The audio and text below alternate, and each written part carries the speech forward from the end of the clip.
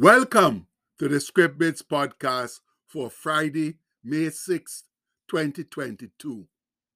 Our bit today comes from Ecclesiastes 12, verse 13, which says, "Fear God and keep his commandments, for this is the whole duty of man." And a joyful shout of TGIF, thank God it's Friday, rises up all over the land. And although it's a cloudy Friday morning, just the thought that the work week is on its last slippery legs brings joy to the populace. Oh, friends, how we look forward to our weekends so we can rest, party, and be rejuvenated to go back out and do the same dreary, painstaking work the following week. And do we ever need a break from the drudgery of work? Yes, from the same old at the end of the 5 days. And Cousin Saul puts it so nicely in his role as the preacher in Ecclesiastes when he says, "Vanity of vanities, or futility of futilities," said the preacher. "Vanity of vanities, all is vanity or futility. What profit hath a man of or from all his labor which he taketh under the sun? One generation passeth away, and another generation cometh, but the earth abideth forever." And that's no lie, friends. While mankind comes and goes with a few changes, the earth goes on unchanged and undisturbed.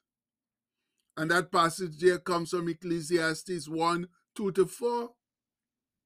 Meanwhile, according to the scholars, the implied answer to the rhetorical question in verse 3 is that there's no profit for man in his work. This supports the idea that vanity refers to a lack of profit, value, or worth. And under the sun is used 29 times in the book and denotes the sphere of Solomon's observations. Please note too that vanity or futility is never predicated of God, God's work, God's revelation, or man as man. Then, after commenting on the sameness of the sun, the winds, the rivers, and seas through all generations, which you can find in verses 5-7, Cousin Saul continues, "All things are full of labor or wearisome. Man cannot utter or express it. The eye is not satisfied with seeing, nor the ear filled with hearing. The thing that had been, it is that which shall be, and that which is done is that which shall be done. And there is no new thing under the sun."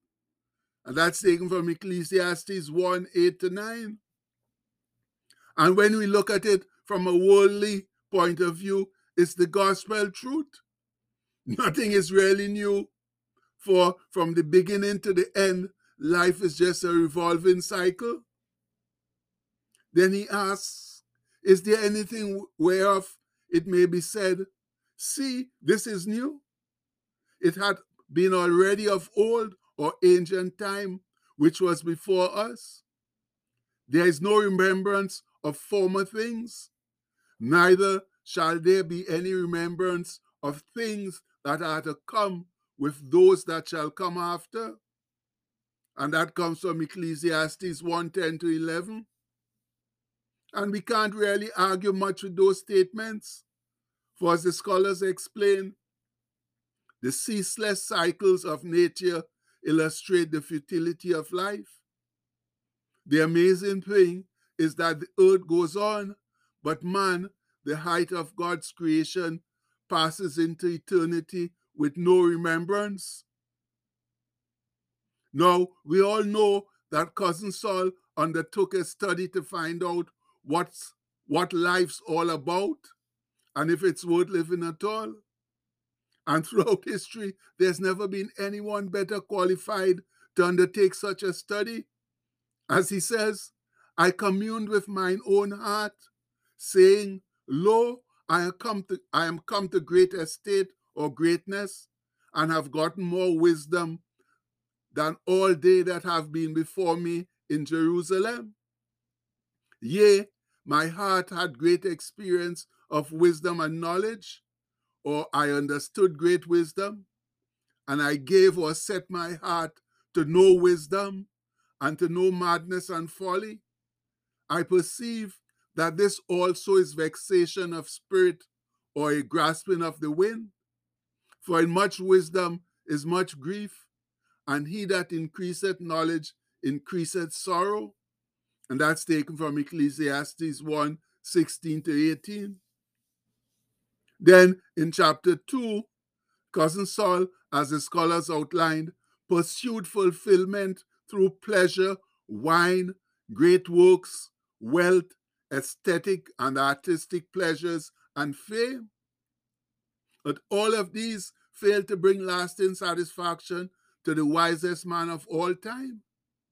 Yet people 3,000 years later are still trying them in search of enduring fulfillment. Oh my Lord.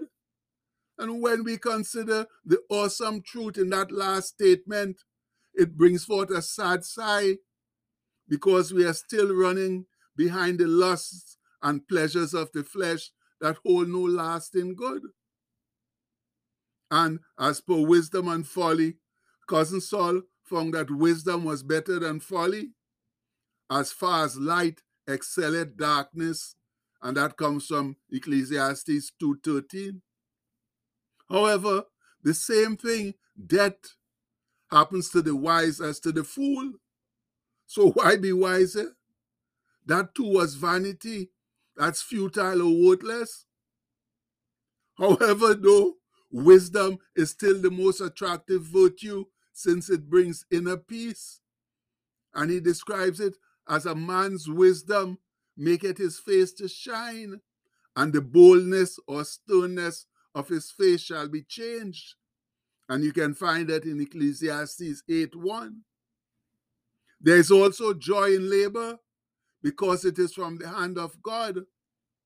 For although we brought nothing into the world and take nothing with us, behold, that which I have seen, it is good and comely or fitting for one to eat and to drink, and to enjoy the good of all his labor that he taketh under the sun, or in which he toils, all the days of his life, which God giveth him, for it is his portion or heritage.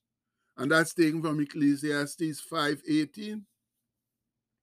However, since we don't have the time nor space to list all of Cousin Sol's findings in his search for purpose in life, we'll go straight to his conclusion. He puts it thus: let us hear the conclusion of the whole matter. Fear God and keep his commandments, for this is the whole duty of man. For God shall bring every work into judgment, and with every secret thing, whether it be good or whether it be evil. And that comes from Ecclesiastes 12:13 to 14. So, despite the many problems and difficulties we might face in living this earthly life, we must remember that our first duty is always to reverence and worship our great God and be obedient to his holy will. That's why we've been created and placed on this earth, for a true and sincere relationship with the God of our creation. And to uphold that relationship between us, he instituted the communication called prayer. Therefore, in wisdom and honor, let's go to him right now through the medium of prayer, raising our Friday chant to heaven, acknowledging our problems and asking for divine help. As one strong voice: oh Lord, thanks for getting me safely through this past week. You know it's been rough. What with all the anxiety, the confusion and havoc that the COVID-19 virus and our many other problems are causing. We can't seem to fix it on our own, Lord. That means we desperately need your help. Oh, Heavenly Father, with your omnipotent help and our trusting faith, we know that we can stand strong and steadfast and defeat both the virus and the unrest in our streets. So, Lord, we sincerely ask you today to give the governments and those involved in the forefront of this serious and unexpected storm the wise guidance to handle the situation properly with the least amount of loss to life and property as possible. And please help those of us who must go to work amidst all the confusion to be responsible and to stay safe and avoid any more serious setbacks. And Lord, we fervently pray that you'll use this situation to bring a lot of backsliders back to your fold. Show them the error of their ways. And please introduce a whole new flock who will embrace your love and compassion by the example that we, your faithful believers, set. Yes, Lord, please use this pandemic and the unrest in the streets as a means of restoring faith in you, so that our sinful world can wake up and smell the coffee, wake up and smell it sweet and strong, Lord. And we pray this in the name of our Lord and Savior Jesus Christ. Amen.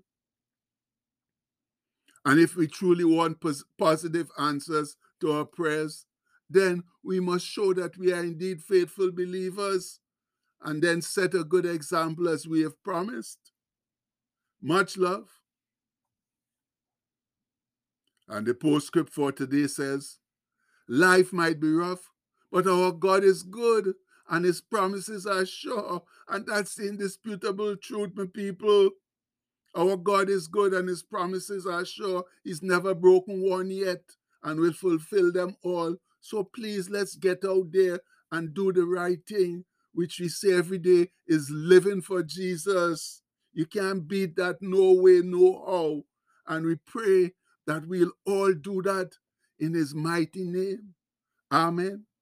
Please have a blessed Friday, my people. Much love.